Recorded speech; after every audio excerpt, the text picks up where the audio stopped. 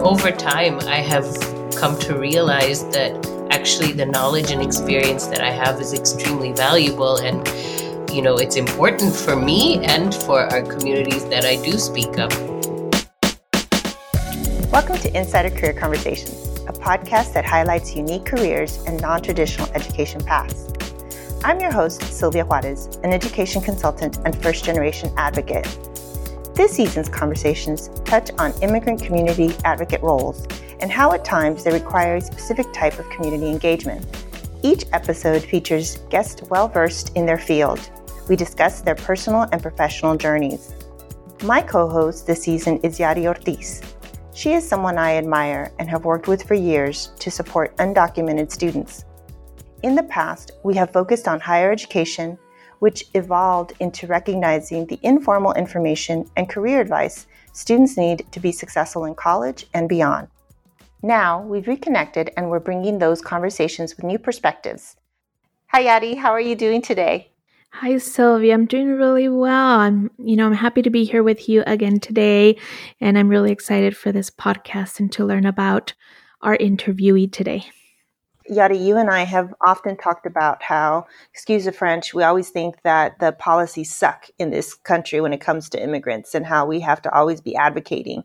As first generation professional, I know that a lot of what I do in education is constantly having to work with individuals to understand that policies need to be advanced, revised, or scrapped, depending on how we need to work for our student populations. How do you feel about that when it comes to your work that you're doing with Pre-Health Dreamers? Oh, yes. It's always about let's modify it. Let's make it better. But not just that. For me, it's always really important to make sure that all of these policies are getting implemented. I think that's where we at Pre-Health Dreamers see a huge gap, even in states that do have policies that support undocumented and immigrant communities. Sometimes the folks or the individuals or the professionals trying to implement, sometimes there's a gap in when they're trying to support the undocumented community or the immigrant community. So I think it's everything that you said, Sylvia, plus even more. Well, as you know, I'm the one that tackles the education component. So I always want to know where the professional came from, their background and their education. So our listeners can see how they can fit in these opportunities with social justice being so prominent. But let's start defining some of those roles and feeling comfortable with them. Today, we are fortunate enough to have Seema Agnani, the Executive Director of National Capacity. Welcome, Seema. Can you tell us a little bit about yourself? Sure. Thank you so much for having me. My name is Seema Agnani, and National Capacity stands for the National Coalition for Asian Pacific American Community Development. But we call it National Capacity because that very much captures what we are trying to do, which is to build local capacity in communities across the country to really respond to the growing needs of Asian Americans, Pacific Islanders, and Native Hawaiians. So I have been in this role as executive director for about 5 years now, but I've been part of this organization really since its inception.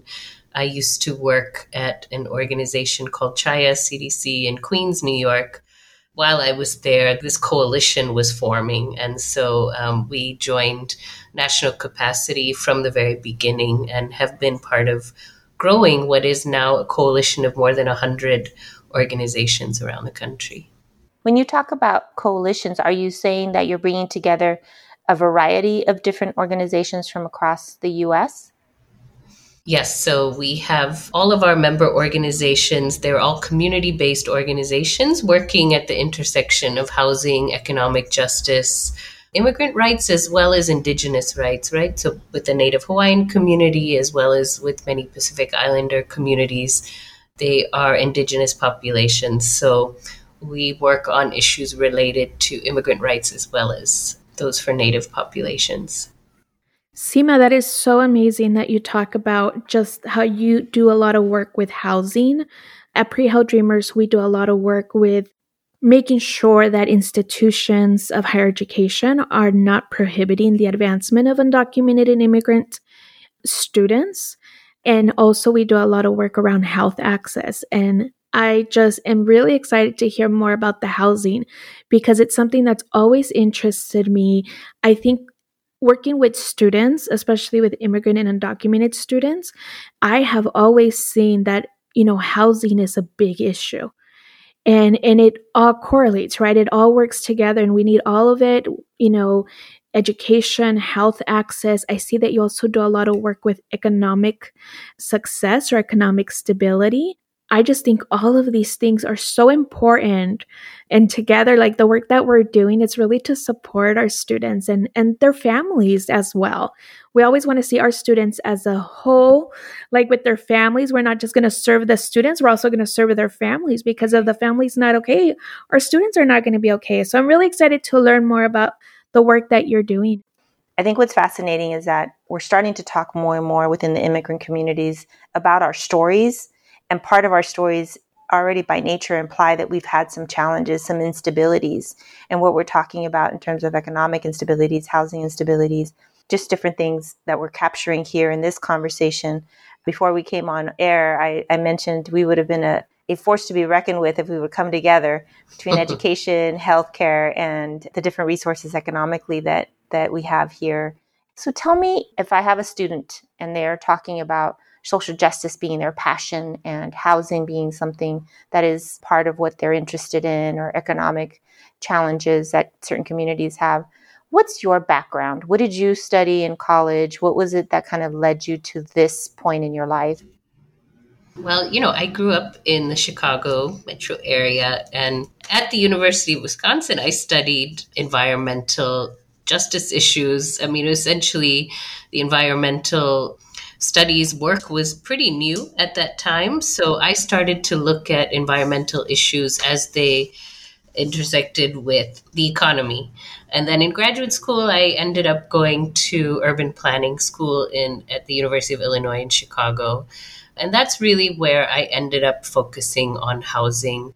I think, as you all are saying, housing is such a key part of anyone's ability to live a good life. And so for our communities, housing is, of course, as new arrivals, as immigrant communities come to the U.S., housing is a big challenge, particularly as we've been living through a housing crisis in this country for many, many years, right? And so in graduate school, I initially went in thinking I wanted to be an urban planner, but the more I learned about the challenges of building affordable housing, the more I learned about the discriminatory, systemic discriminatory challenges that many communities faced in housing.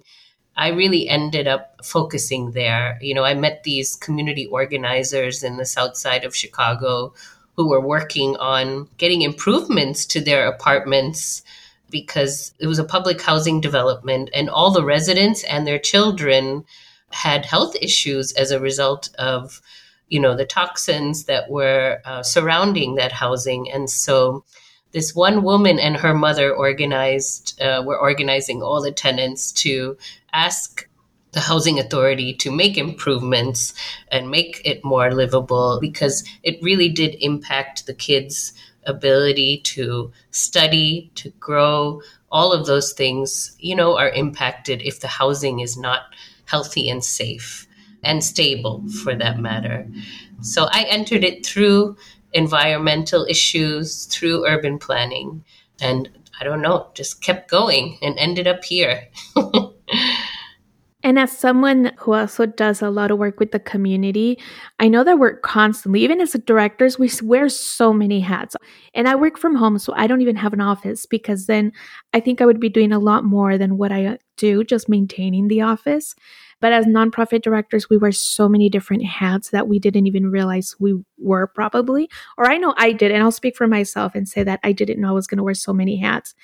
I just want to ask you, as a fellow director of a nonprofit, like, what does your day look like? Because I know you're probably working with the community, rolling up your sleeves, but you're also not just within the community that you're serving or that you're working with, but you're also having really important conversations with a lot of decision makers. What does all that look like? What if somebody wants to go into nonprofit and work within the community and do advocacy?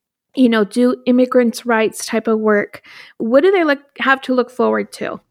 I mean, what I love about this job is the diversity in my day to day, right? Every day Oh, looks different. yes, There is yes. no, routine. One day I'm speaking to senior leaders at the White House. The next day I'm managing our budgets. I do enjoy looking at the organization as a whole and being able to engage in different parts of it. But if you're lucky and you're at an organization that is doing well, you have enough staff support so that you're not holding everything. I think when we were a smaller organization, it was much harder. As we've grown, things have started to improve. And now I can do the work that I really wanted to do when I came to the national level, which was really to, advocate for our communities on the national level. I don't work directly in communities anymore, at least in my professional capacity, outside of going to visit these organizations that are in our coalition and see what they're doing.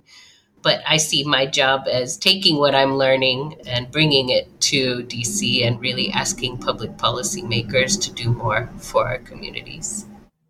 What I love about your journey and what you've shared with us here is that your work actually started with the space of what housing entails, right? It wasn't necessarily the language or the vocabulary or the policy making or the laws. You started with the space and how you received your education. Is that a fair assessment? Yeah, absolutely. And, I think going deep into one issue area, to Yari's earlier question about, as if somebody's interested in going in this direction, I would say the most important thing I did in my career and as I've continued this work is that I have built on the foundation that I previously worked in, right? Going deeper into one issue area really allowed me to become more of an expert on it and be able to really help others understand what their housing rights are and how housing is developed. So I think both my education and the community work and staying in one area of work for a while and really building my own understanding of it allows me to grow and navigate a lot of different areas of work now because I have that grounding. Well, it seems like you're a person that has like a critical thinking base. Has that always been true for you? Like when you were growing up in Chicago? Yeah, I guess I always felt a strong sense of responsibility. I felt like growing up in Chicago, my parents were immigrants. They had to learn how to navigate systems in the US. And because I had the privilege of growing up in the US and had a better understanding, I guess I've always felt a strong sense of responsibility that, everyone should have that right and everyone should have that kind of access. And so, I definitely think that the fact that my parents came to the US as immigrants and, as immigrants, you do face challenges. You help other family when they come to the US, all of those experiences, as well as going back to India and really understanding my life within the context of what's happening around the world, it really gave me a clear understanding of where I sit and what I could contribute to a broader movement for social justice. And Seema, I can completely correlate with what you're saying. I was born in the US. I grew up in the US. My parents are immigrants and they immigrated here from Mexico back in the 70s, went back and then came back in the 80s. For me, advocacy and immigrants' rights, it's something that's embedded in me. I feel like I was born with it. And I also know, like, for us to be directors of nonprofits, like, there's so many skills, and we're always trying to tell. Well, I know for us, we're always trying to tell our students, there's so many skills that sometimes are embedded in you and you don't even realize it just from personal experiences or even things that have been handed down to us from our cultures, from our family values. I don't know. What skills do you feel are very important in the job that you're doing that students should maybe consider, or they may not know that they have those same skills because they may have similar backgrounds to us? What skills do you think are really important? I mean, I think in the position I'm in now, probably the most important skill that I have is the ability to work with a diverse set of stakeholders, right? I mean, I move between people who come from all sorts of backgrounds and perspectives, and having the ability to engage with different types of people, having strong listening skills is important, but also, being able to build consensus, right? When you're in a leadership position, you're often trying to find the right path forward with a group of people.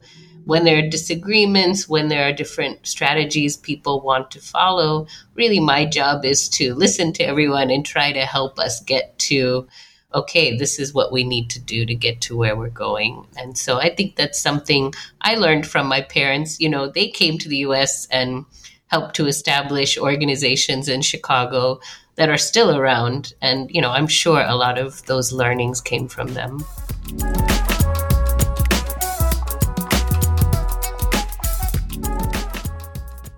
So I have to ask, because a larger part of the populations that in undergraduate programs are females, and more we're talking about equity and gender roles and opportunities. For you ladies as women leaders, what have been some of the challenges that you've had to think about? I know Yadi has mentioned in the past to me about always being singled out to be the one, to be the outspoken one. So Yadi, maybe you have a different example you want to give us, but is there something that you see as female leaders at this level, the national level, that you want to give as advice to young women who are thinking about the issues that they're passionate about?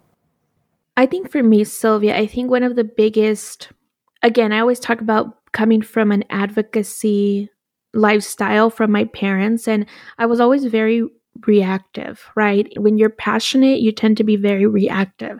When you care, you tend to be very reactive.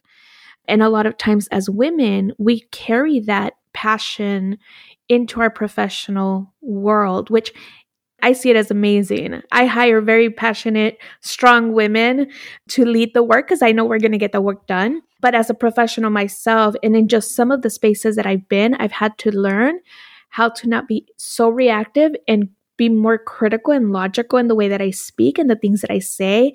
And I also have learned how to read the room first and who's in there and how can I, create this bridge between the individual or individuals in the room to make the goals that I'm trying to implement or trying to be successful in. How can I really work with the individuals in this room? Because a lot of times they're not going to be like me or act like me or come from the same background as me, but how can I work with them to make the things that I need to make happen?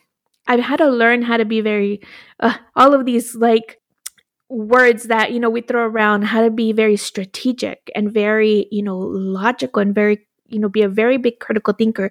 Those are all skills that I really had to learn because I was always very passionate and thinking with my heart. I had to kind of combine both. And I think sometimes even women, some of, my colleagues who are directors, sometimes they're very shy. So they've also had to learn how to navigate some of the conversations when at this big table with very authoritative males and men with a lot of power. And we've had to learn how to navigate a lot of these spaces. Sometimes it's very draining. I'm not going to lie. You want to not be logical. You want to not be you just want to say it how it is. And so I think that for me has been an experience and a learning process. Yeah, definitely identify with that. It's, you really have to find your courage. I love that phrase, find your courage, because often as women, we're not encouraged. We're encouraged to do the work, but not take the spotlight in a capacity to be an authority in that issue or that initiative. Has that been the case for you? Yes, absolutely. And, over time, you realize that you do actually know more than what many other people do, right? I think for myself, because I've worked in communities, you realize, particularly here on the national level in DC, a lot of the policymakers are so disconnected from the communities that they're writing policies for. It really was shocking to me when I first got to DC. So over time, I have come to realize that actually the knowledge and experience that I have is extremely valuable. And, it's important for me and for our communities that I do speak up. It's also trusting in your own perspective and recognizing that it is actually bigger than you and important to speak up. Right. So, Seema, because you are in, I have to take the opportunity for listeners that might be interested in what is the DC work, right? Because that's a whole nother level. That's a whole nother aspirations. I know that when I talk to students about what they want to get involved with, and those that are interested in social justice and want to really move up in the ranks, in your impression, as you see this interesting times that we live in right now, as a person of color, what would be something that you would give as advice to those that want to be at the national level? And I don't want to say politics, work with the politics, because I think that's a different type of conversation. But at the national level, with the causes that we are trying to move forward, like myself, education, Yadi, healthcare, and you, the varied representation that you have through the coalition, what would be some of the things that you want to point out or you're excited about seeing in the future as you're kind of there firsthand watching it? Yeah, I guess despite the mess that this country is in, I actually have a lot of hope because I keep reminding people, the fact that reparations are being discussed in the halls of Congress is not a small matter. I don't know that that's ever happened before, and this president, whatever critiques people may have, there have been advances in, there's a new office of racial equity within the Department of Treasury now. Things like that, are steps that they're taking that I hope will be there in the long run, that will give us tools to really continue to make progress, and I've always felt things were going to get worse before they got better. So I'm just hoping that this is the worst they were going to get, and now we're on an upward trajectory. Let's hope. But I do see changes, positive changes happening in DC, and at least we're able to talk about race and gender in a way that we never really were able to before. So that to me is progress. I agree because I think this allows for the generations that are coming through to work on things that we're touching on now. It's important that within itself be an opportunity, a platform where you can already talk about that race is something that can be discussed without it being in the corners or negotiated somewhere outside of the open area that it should be in. I think that that's important because I know that a lot of the students I work with don't want to touch on that for that reason, is that they're not accustomed to, or they feel that it's something that will be a detriment to them, versus me advocating that they, highlight where the difference, diverse background that they are coming from. And it's so great that you are able to give us that firsthand perspective of what you're seeing happen in Washington, D.C. I don't think I see it as directly, Seema, to be honest. For me, it's more, working with communities and with organizations. But I think that's what gives me hope. You brought up the word hope. And to me, when I think of hope, the work that I do is very difficult. And I'm pretty sure the work that you do is very, very difficult. And for me, I think where the hope comes in and the positivity of things are going to be better down the line is I'm just seeing so many individuals and so many organizations doing a lot of work. And you're always surrounded by individuals who care and who are pushing for a lot of policy. So I always have conversations with individuals like, well, there's nothing we can do about it. That's just how it is. But then I turn the other way and I see a lot of people and a lot of organizations. Do we have it right all the time? Maybe, maybe not. Do we say it the right way? Maybe, maybe not. But I just see so much passion when I'm working in nonprofit. And that's a huge difference of being a director in higher education and a director in the nonprofit world. Sometimes in higher education, I see you're sometimes even having to advocate at your campus to make change happen, which is great, but it's a little bit more difficult when you're trying to make change, and sometimes you're alone trying to push for that change, Whereas when you're in the nonprofit, you're constantly collaborating with so many organizations and individuals who are passionate about the very causes that you're passionate about. And I think for me, that's something that gives me hope. But I'm glad to hear your perspective of what you get to see in Washington, D.C. and the changes that are happening.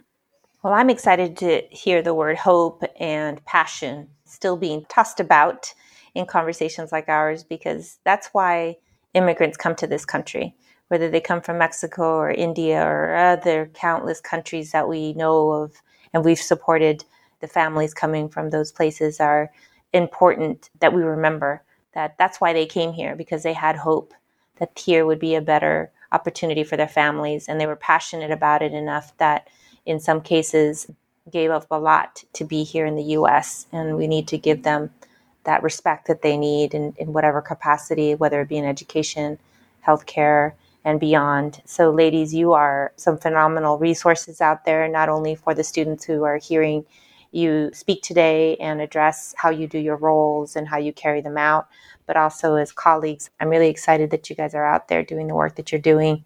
Thank you so much, Yadi and Seema, for sharing your insight. We need to continue to advocate for resources and empower individuals and hopefully professionally give them some insight so that they want to come and fill some of the shoes that we have out here. Thank you. Thank you, Sylvia, and thank you, Seema, for this great discussion. It was great talking to you, and thank you for the work that you're doing. Thank you so much. For our listeners, stay tuned for more insider career conversations that showcase career paths within immigrant community advocacy. We appreciate you listening and look forward to next time.